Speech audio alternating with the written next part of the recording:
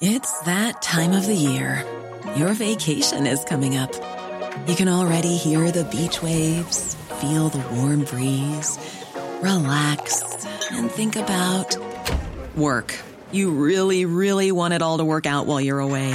Monday.com gives you and the team that peace of mind. When all work is on one platform and everyone's in sync, things just flow. Wherever you are, tap the banner to go to Monday.com.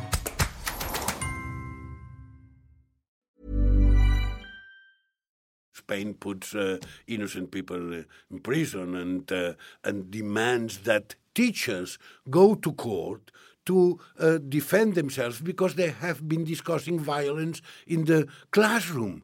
That's incredible. I'm sorry, and I see the difference. But I am old enough to say that reminds me of Franco times, and that's absolutely terrible. Du lytter til Parlamentet, Altingets podcast om Europa. Je suis venu vous parler d'Europe. Das ist ein guter Tag für Deutschland und es ist ein guter Tag für Europa. Brexit means Brexit. Lige om lidt vil det gå op for folk, hvor kompliceret det her.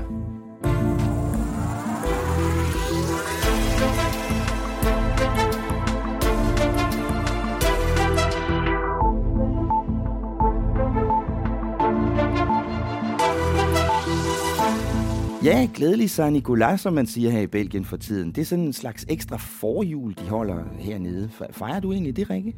Nej, det gør jeg ikke. Altså, nu har jeg været nede i 11 år, og ikke en eneste gang har jeg holdt Saint Nicolas. Jeg ved faktisk ikke helt, hvad det går ud på, så det er sådan lidt pinligt. Det tror jeg, vi må vende tilbage til i en senere udsendelse. No. Men velkommen i hvert fald her til en ny podcast om Europa. Mit navn er Thomas Lauritsen, og jeg er som sædvanlig selskab af Altingets EU-redaktør, Rikke Albrechtsen. Og det er jo en uge, hvor vi sådan er begyndt at komme lidt i topmødestemning, ikke? Synes du ikke, Rikke? Jo. Altså, der bliver gang i den i næste uge. Det gør der, når alle stats- og regeringscheferne de kommer. Ja, der kommer nemlig Lars Løkke og alle de andre europæiske ledere her til Bruxelles for sidste gang i år. Og det kommer til at handle meget om Brexit. Lige hvordan skal vi høre noget om i den her podcast? For eksempel, hvad pokker det egentlig er for en regning, Theresa May skal betale. Du kommer også til at høre en separatist fra Katalonien forklare, hvorfor han vil rive sig løs fra Spanien, og hvordan regionens ledere er flygtet hele vejen fra Barcelona til Bruxelles for at undgå at blive smidt i fængsel. Men først kigger vi lige på nogle af de interessante ting, der er sket i EU i den her uge. Jamen, hvad har du så i posen til mig i den her uge, Rikke? Jamen, vi lagde ud i den her uge med, at der blev valgt en ny formand for Eurogruppen, altså klubben af eurolande, som erstatter den siddende gruppeformand med en portugiser, som hedder Mario Centeno. Og det lidt sjove ved det er, at bare for et par år siden var Portugal jo i dyb krise og fik hjælpepakker af EU. Og i dag så står de så med og skal lede klubben selv. Så det er sådan lidt en fuld Phoenix-historie derfra. Mm. Interessant. Og der er også sket noget på skattely? Ja, alle ministrene alle finansministrene fra alle 28 lande blev tirsdag enige om at sætte 17 lande på sådan en sort liste, kan man sige, over lande, som ikke samarbejder omkring skatteoplysninger. Og det er sådan, det er lidt stort, fordi at det har taget virkelig lang tid at komme frem til den her liste. Det har været meget svært politisk, men det er sådan en udspringer af alle de her læk, Panama, Paradise og hvad de nu alle sammen hedder, som har lagt pres på regeringerne til at sætte mere fokus på at gøre noget ved sådan nogle skattely. Hvad er det så for en type lande? Altså, det er primært lande med palmer, kan man vist godt sige. Altså, okay, der er også sådan, altså, Mongoliet er også på, men det er primært små palmeøer, som er kendt for at være gode til at gemme andre folks penge. Ja. Det kunne vi jo godt snakke længere om, Rikke, men jeg ved, at der er noget andet, du har mere lyst til at tale om, fordi der er et lille dyr, du har gået og snakket om de sidste par dage. Hvad er det for noget? Jamen, det er den amerikanske mink. Det, der skete i går, det var, at der var et møde i en videnskabelig komité hernede i Bruxelles, som går og pusler med sådan noget om noget, der hedder invasive arter. Det er dyr og planter, som ikke kommer fra Europa, deraf navnet invasiv art, men som på en eller anden måde forvolder skade. Og det, der er sket, det er, at den amerikanske mink, som det fremgår af navnet, ikke kommer herfra, den er blevet kandidat til at komme på sådan en sortliste. Og hvis et dyr eller en plante kommer på den liste, så skal den simpelthen udryddes i Europa. Og det er noget, de sidder og diskuterer i sådan nogle videnskabelige komitéer i EU-kommissionen, og der har været et møde der. I går, ja, lige præcis. Og der, altså det, de gør der, det er, at de laver så en liste, og så skal landene så senere hen bestemme, om de vil støtte, at de skal udryddes helt. Og grunden til, det er rigtig interessant for Danmark, det er jo, at vi er verdens største eksportland af skind fra den amerikanske mink.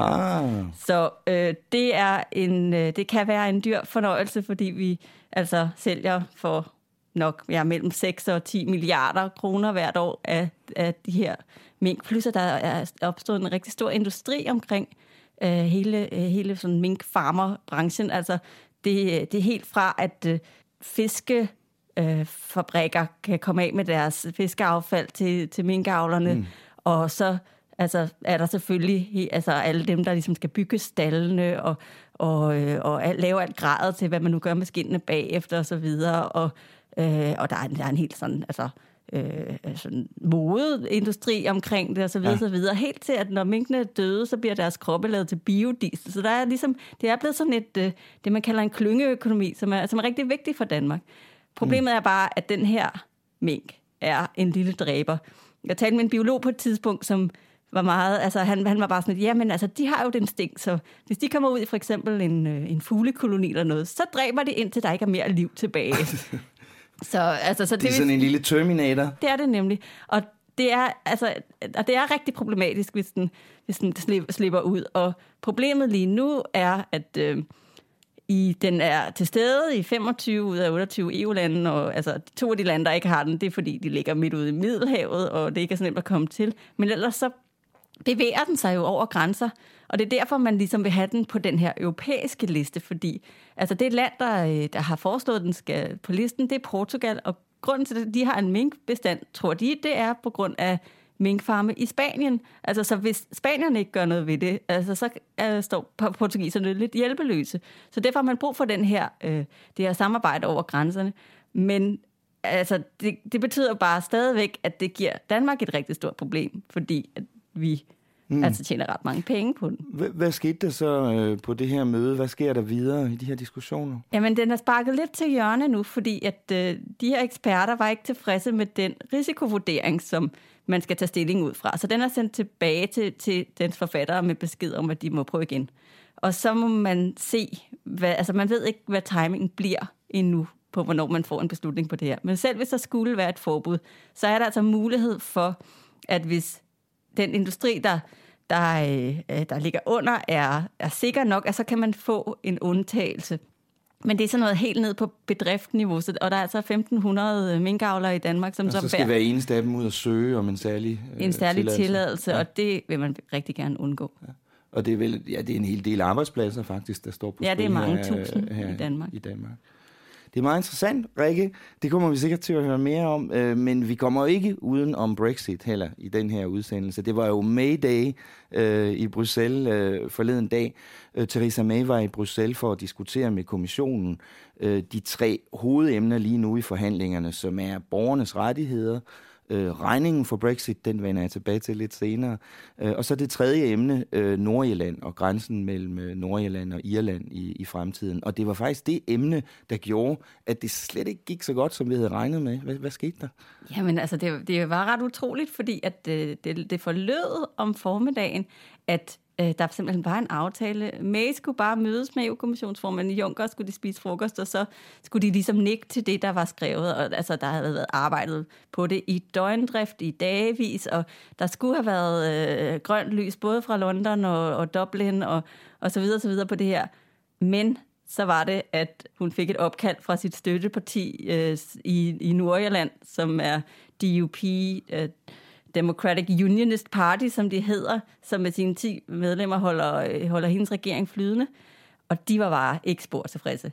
Altså, det der er at sige om DUP, det er, at det ligger lidt i deres navn, det med unionisterne, at de er ekstremt fokuseret på at holde sig tæt på resten af Storbritannien. Ja. De er ikke interesseret i, at man sådan på papiret kommer tættere på Irland. Og det, der var i den her aftale, det var, at man havde skrevet noget ind om, at man også efter Brexit kommer til at ske i 2019, beholder en form for lovmæssig samordning mellem grænserne. Og det gør man, fordi man gerne vil undgå, at der opstår en hård grænse. Fordi altså, de sidste mange år i kølvandet på hele fredsprocessen og konflikten i Nordirland, der har man gjort alt, hvad man kunne for at udjævne den grænse.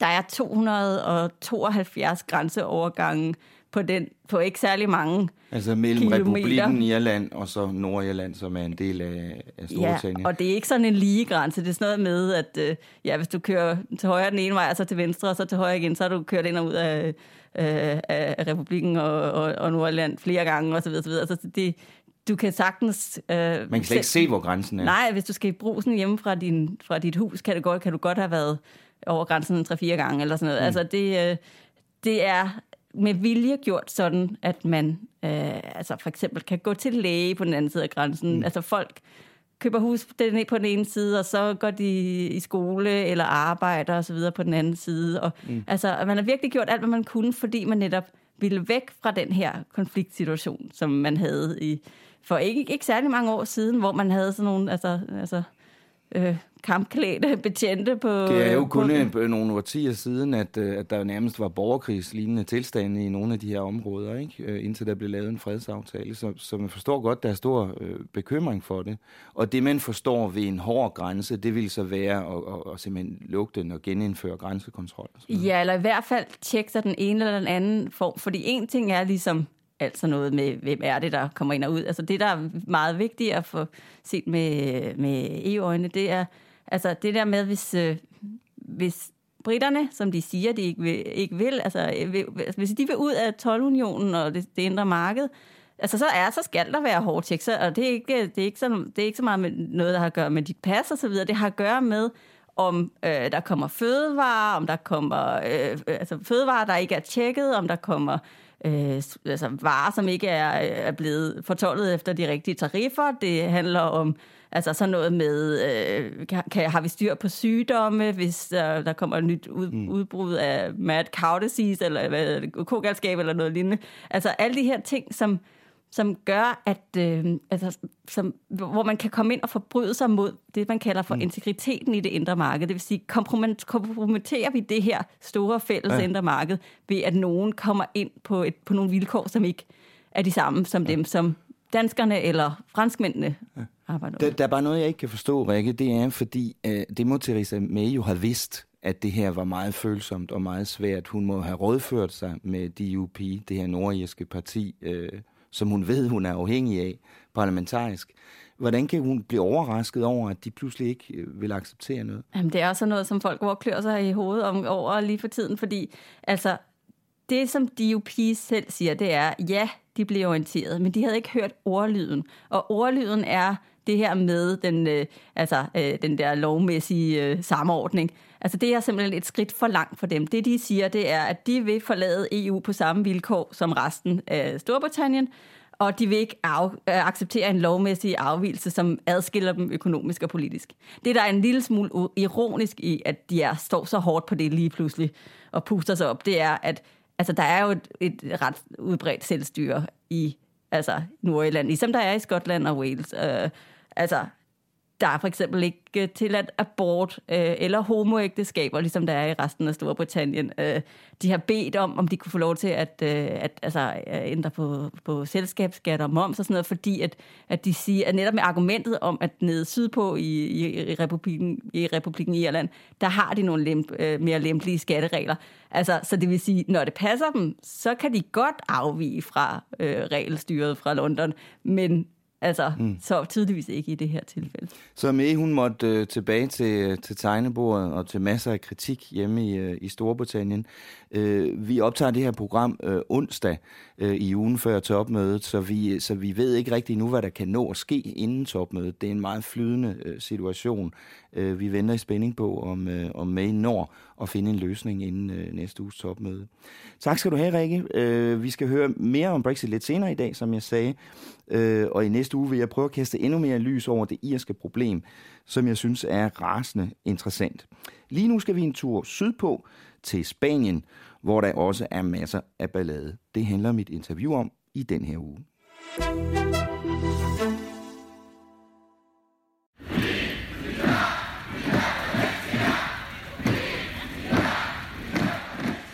Ja, for i dag vil jeg gerne tage fat i den måske største politiske krise i Europa, som EU helst ikke vil tale om lige nu. Det handler om den store spanske region Katalonien, som faktisk befinder sig i en helt absurd situation lige nu. Katalonien har haft udstrakt selvstyre i mange år, men rigtig mange kataloniere synes, at det slet ikke er nok. De vil være en selvstændig nation, og det stemte de for ved en folkeafstemning 1. oktober. Der er bare det problem, at Spaniens centrale regering har erklæret det hele ulovligt. Selvstyret er blevet aflyst lige foreløbig, og en helt flok af de katalanske ledere står anklaget for oprør mod staten. Nogle af dem sidder i fængsel, og andre er flygtet efter demonstrationer og sammenstød, som politiet slog meget voldsomt ned på. Ham, der var leder af Kataloniens regionale regering, Carles Puigdemont, er for eksempel flygtet her til Belgien sammen med 4 af sine ministre. Der har været retsmøder om det i den her uge. Hvis de rejser hjem til Spanien, risikerer de mange års fængsel. Og hvad gør Europa så? Lige nu ikke så meget.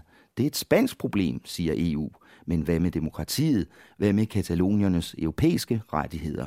Jeg skal ikke kunne sige, hvem der har ret, men jeg synes ikke, man hører fra så mange andre end den spanske regering i den her sag. Heldigvis kan man finde alle mulige slags mennesker i Europaparlamentet, også katalanske separatister. Jeg fandt Josep Maria Terricabras. Han kommer fra det lille parti Kataloniens republikanske venstre, og han er rystet over Spanien lige nu. Det er værd at lytte til, for den her sag kan gå hen og blive en kæmpe hovedpine for EU. Well, on October 1, we had this referendum, but which was not just not accepted by the Spanish authorities, but they sent the police to beat us. To those who went to we vote saw these scenes in a on peaceful TV. way, they were beaten and with a violence which is inconceivable in a democratic country. And after that, they started with a so-called Article 155, which doesn't say at all what the Spanish government does. An article in the Constitution? In the Constitution, which this article says that when there are difficulties with a regional government, the central government should ask that government to comply with the obligations, etc., but not that the central government can sack the whole government and suppress the parliament. That's really an interpretation of the Spanish But government. actually, they did not only sack the government, they're actually accusing them of treason. Absolutely. Which is a very, very grave accusation. Yeah, absolutely. Legally. And imagine Miss Merkel doing so with some leaders of a Länder in Germany, or imagine Miss May doing this with Scotland. That's inconceivable. Well, that's what they do, and I think that since there is no distinction between judiciary and executive in Spain, because the prosecutor is a man who has been nominated directly by the Spanish government. I think that the Spanish government has now not limits. But now the man who was the leader of the Catalonian government, Mr. Puigdemont, is in Belgium and actually in exile. Yeah. And Spain is demanding from the Belgians to extradite him. There's a European arrest warrant, to put him into prison. Yeah. Is that what they would do if he went back to Absolutely. They have the vice president and 7 ministers in prison, and in pre-court, so to speak, pre-trial prison, preventive one. That's incredible. How can you put someone that's an extreme measure, and they applied it against our leaders? They can be in prison now for 4 years before trial, which is absolutely unthinkable. But that's possible according to the Spanish law, so that the president would be also imprisoned. And this at a time when when the EU is criticizing a country like Poland, for instance, or other Hungary, for doing much the same thing, mixing judiciary and political powers, and but they don't seem to be criticizing Spain. No, that's amazing. That's really amazing. Why do you think that is? Well, because Spain is a big country. And there are also economic problems. They have saved once Spain from disaster, and they don't want to have the same difficulty in the future, but they will have it if they don't solve the problem. Yeah. We will pass now in Parliament a resolution on Malta. And in Malta, which is a member state, they say that they are very much concerned, that they have to have dialogue, etc. And in Spain, they say, no, we don't intervene. Why not? My question is, are you applying the principle, be strong with the weak and weak with the strong? Because it's a morally and politically very bad principle. What do you think, because you are yourself a member of the European Parliament. Absolutely. What do you think Europe should do facing this Well, the same problem? as it proposes for Malta. I mean, to ask the Spanish government to come to a dialogue with Catalans. And we can arrange our problems probably if we talk about the problems. But they don't want. Mr. Rajoy, the minister-president, said several times, I heard him saying so. The Spanish government I don't want. Well, if he doesn't want, it's really very difficult to solve problems. So you think that the other European nations, the other European governments in the European Union do not want to confront Mr. Rajoy on this problem? Apparently not, but that's they are probably blind because that's very bad for Europe. We need the Catalans, we need help from Europe, but Europe needs us too. On the contrary, Brexit, Catalans, and they will have so many problems around that we cannot construct a better Europe. Catalans are extremely pro-European. Have been. Now they are starting with doubts and problems because they say, well, that Europe doesn't interest us very much. It doesn't protect us. It doesn't help to solve our problems. And there are 7.5 million Catalans. I mean, this as a country, it would be bigger than Denmark. Yeah, absolutely, and bigger than and economically Sweden quite strong. Exactly. And I think that Catalonia is can be a very good partner in Europe because we will pay, we will fight for a better, more democratic Europe. We are a country of culture, of principles. Well, I can't understand the blindness of Europe. But don't you think that at least some of the other European member states are afraid to set a precedent because they have regions in their own countries that might want to be independent as well? Well, but that's an argument which is not really an argument. If you look, there are a lot of regions in Europe which demand more autonomy. That's true. But you cannot stand up one day and say, oh, I want to become independent. That's not the way. You need a structure. You need a majority of people. You need some substance, not just an illusion. So if you look at Europe, you will see that just Scotland and Catalonia are ready for that. The others want more autonomy, and that's, I think, not bad and good. And in 10 years, I don't know what happens in Europe. But now, just 2 countries, not even the Basques are ready for that. And some years ago, it looked as if they were the first ones to want independence. It's not true. Just Scotland and Catalonia, so that the Pandora box is not open at all. That's an excuse given by the Spanish government. And what do you say, just to take that head on, what do you say to people who say that the Catalonians are troublemakers and creating problems and the violence comes from the demand of the Catalonians? Yeah, the problem is that then you are accusing the victim.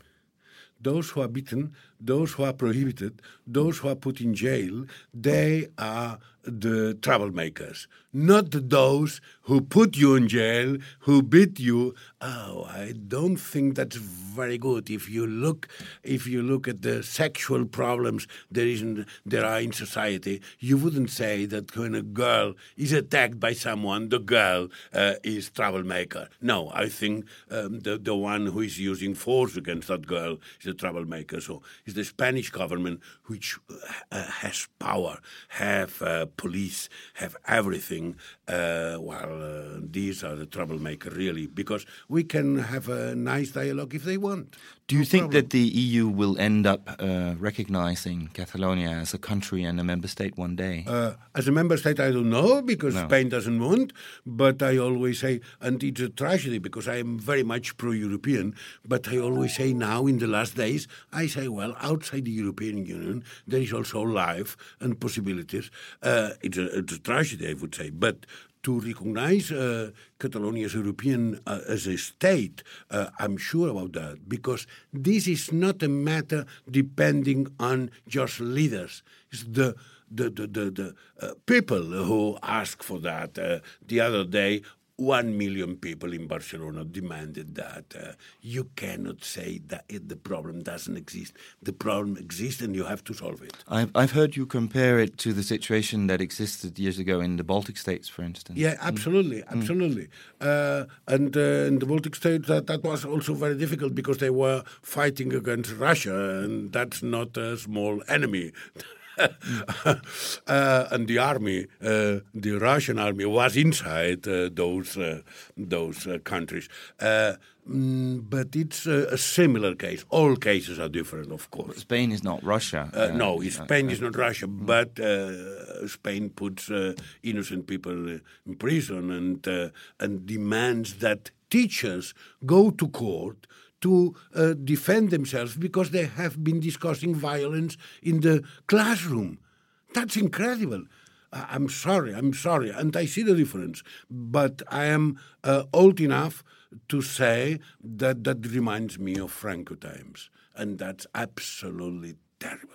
What would you say to people in Denmark to make them understand this situation?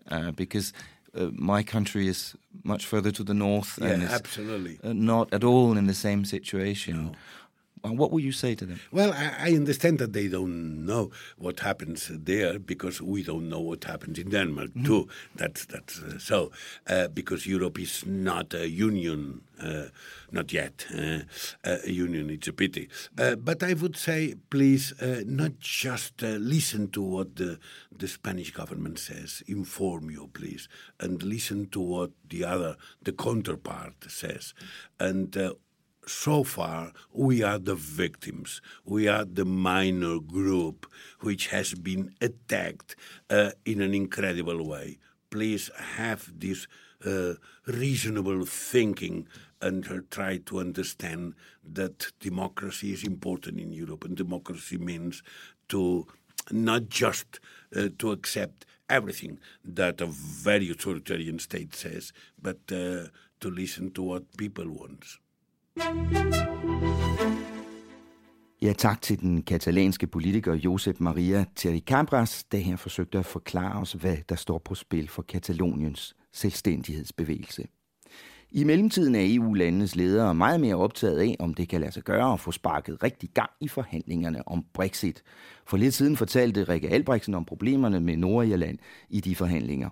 Et andet afgørende spørgsmål er regningen for Storbritanniens udmeldelse, altså hvor meget britterne skal betale på vej ud, fordi de har forpligtet sig til det, mens de var medlemmer. Det er et svært regnestykke. Et fuldstændig vildt regnestykke, faktisk. Men måske er der en slags gennembrud undervejs her. Betyder det så, at vi får et klart tal på bundlinjen lige om lidt? Nej, det gør det så ikke, for det er slet ikke meningen lige nu. Og det har jeg desværre sat mig for at forklare dig.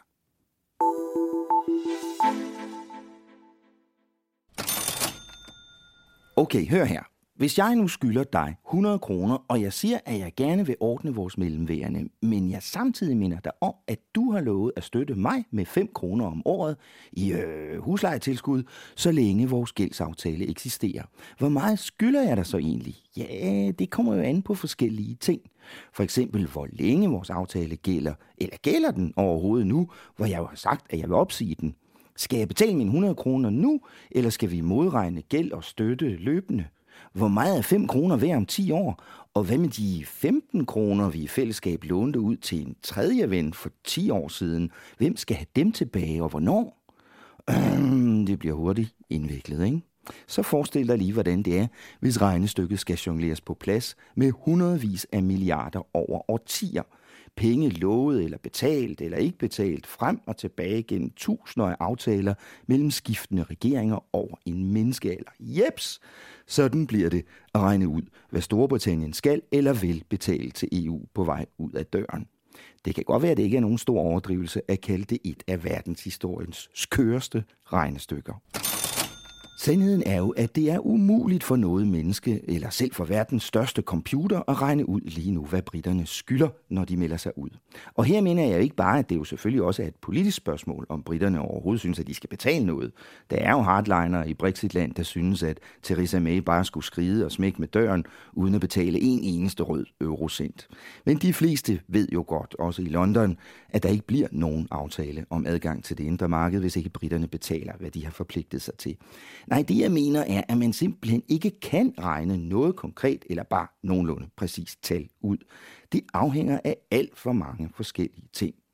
Hvor meget briterne selv får tilbage i støtte, hvor meget af deres gæld de betaler, hvornår, hvor mange EU-projekter der bliver til noget de kommende år, hvor mange pensionsordninger der skal betales, hvor langt ud i fremtiden, hvordan renter og valutakurser går op og ned, og så videre og så videre.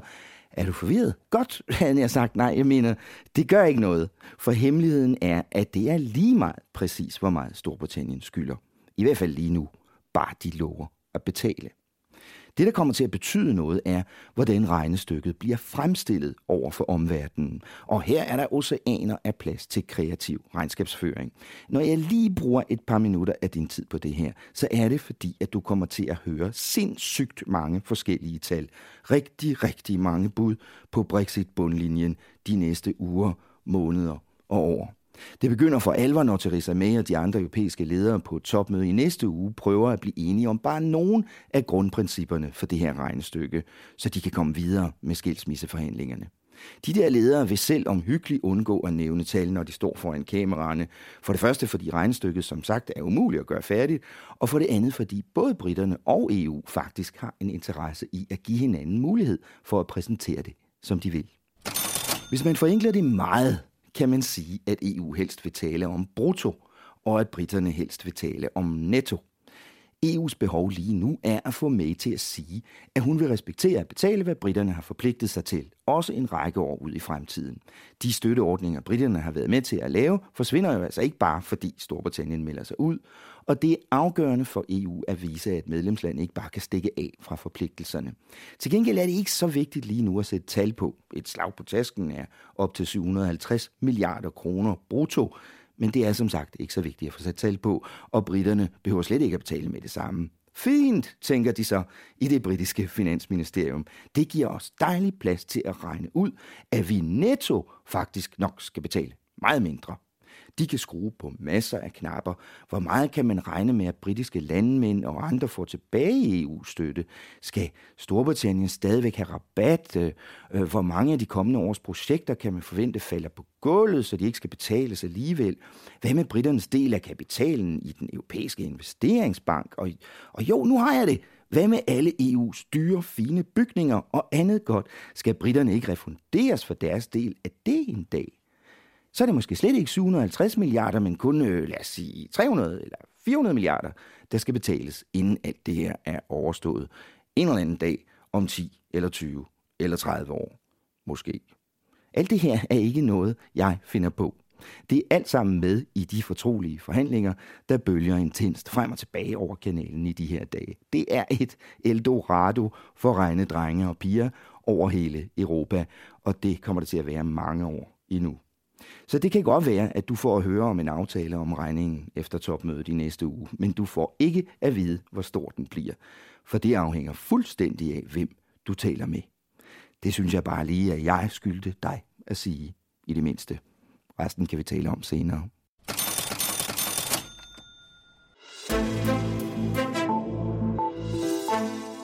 Ja, der er fast arbejde til regnemaskinerne mange år fremover. Hvad med dig, Rikke? Er du gået i gang med at regne på det? Nej, det har jeg opgivet.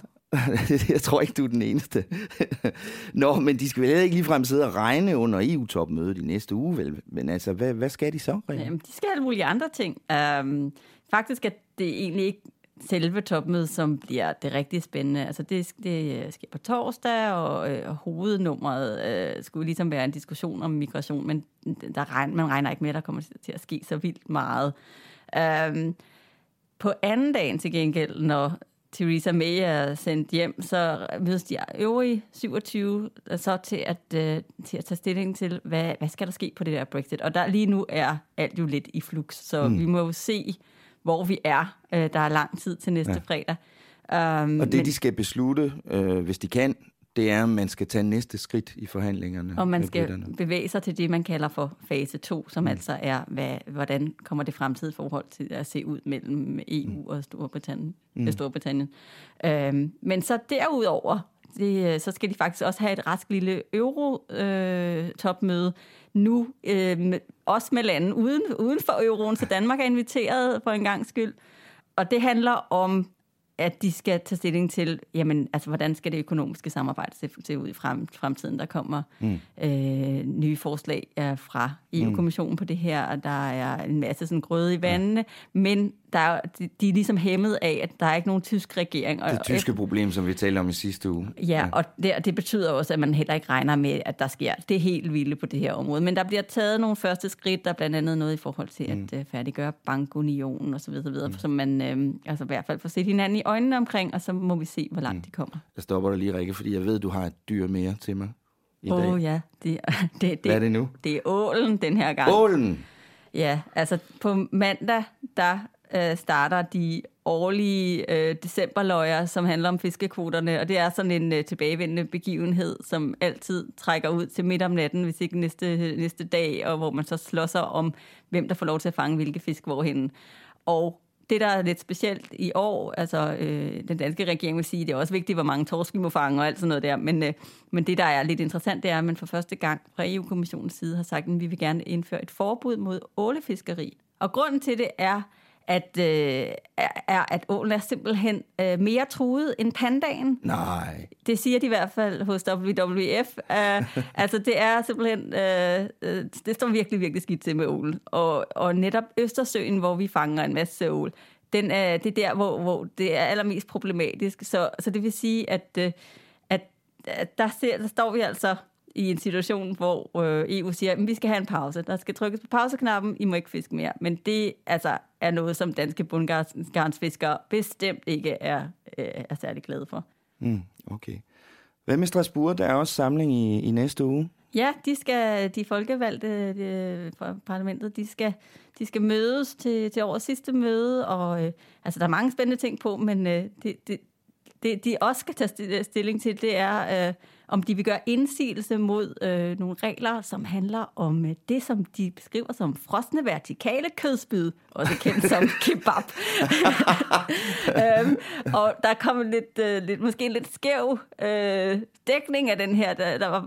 Der var stor opstandelse over, at det så ud til, at europaparlamentarikerne ville forbyde kebaben. Det ville de så ikke. Det, de ville gøre indsigelser imod, det var, at man vil tillade, at man putter nogle fosfater i det her kød. Og det har man ikke måttet indtil videre, og der er frygt for, at det er problematisk i forhold til sundhed. Og så derfor så vil man sige, vi mangler lige nogle undersøgelser, så lad os sætte det her på pause i et år, og så se på det igen. Så de vil gerne sætte en bremse i forhold til det her. Men vi må godt stadigvæk spise kebab, også i Danmark. Ja. Så fik vi aflyst Kebabgate. Tak til dig, Rikke Albrechtsen. Vi ses i næste uge. Gør vi. Det var så, hvad jeg havde til dig i den her uge. Tak fordi du lyttede med på vores podcast. I næste uge kommer vi som sagt med meget mere om topmødet, om Brexit og Irland og om andre ting fra unionens forunderlige verden. Vores podcast er produceret med mediestøtte fra Europaparlamentet, men Altinget har det fulde ansvar for programmets indhold. Ansvarshavende redaktør er Jakob Nielsen, producer er Henrik Axel Bugter, mit navn er Thomas Lauritsen, og jeg havde vores EU-redaktør Rikke Albrechtsen med i studiet.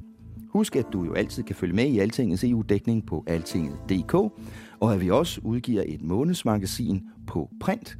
Der kommer lige straks et kæmpestort decembernummer om året, der gik, og året, der kommer i politik. Du kan tegne abonnement på det, hvis du vil, på vores website. Tak for i dag. Lyt med igen næste fredag her i Parlamentet.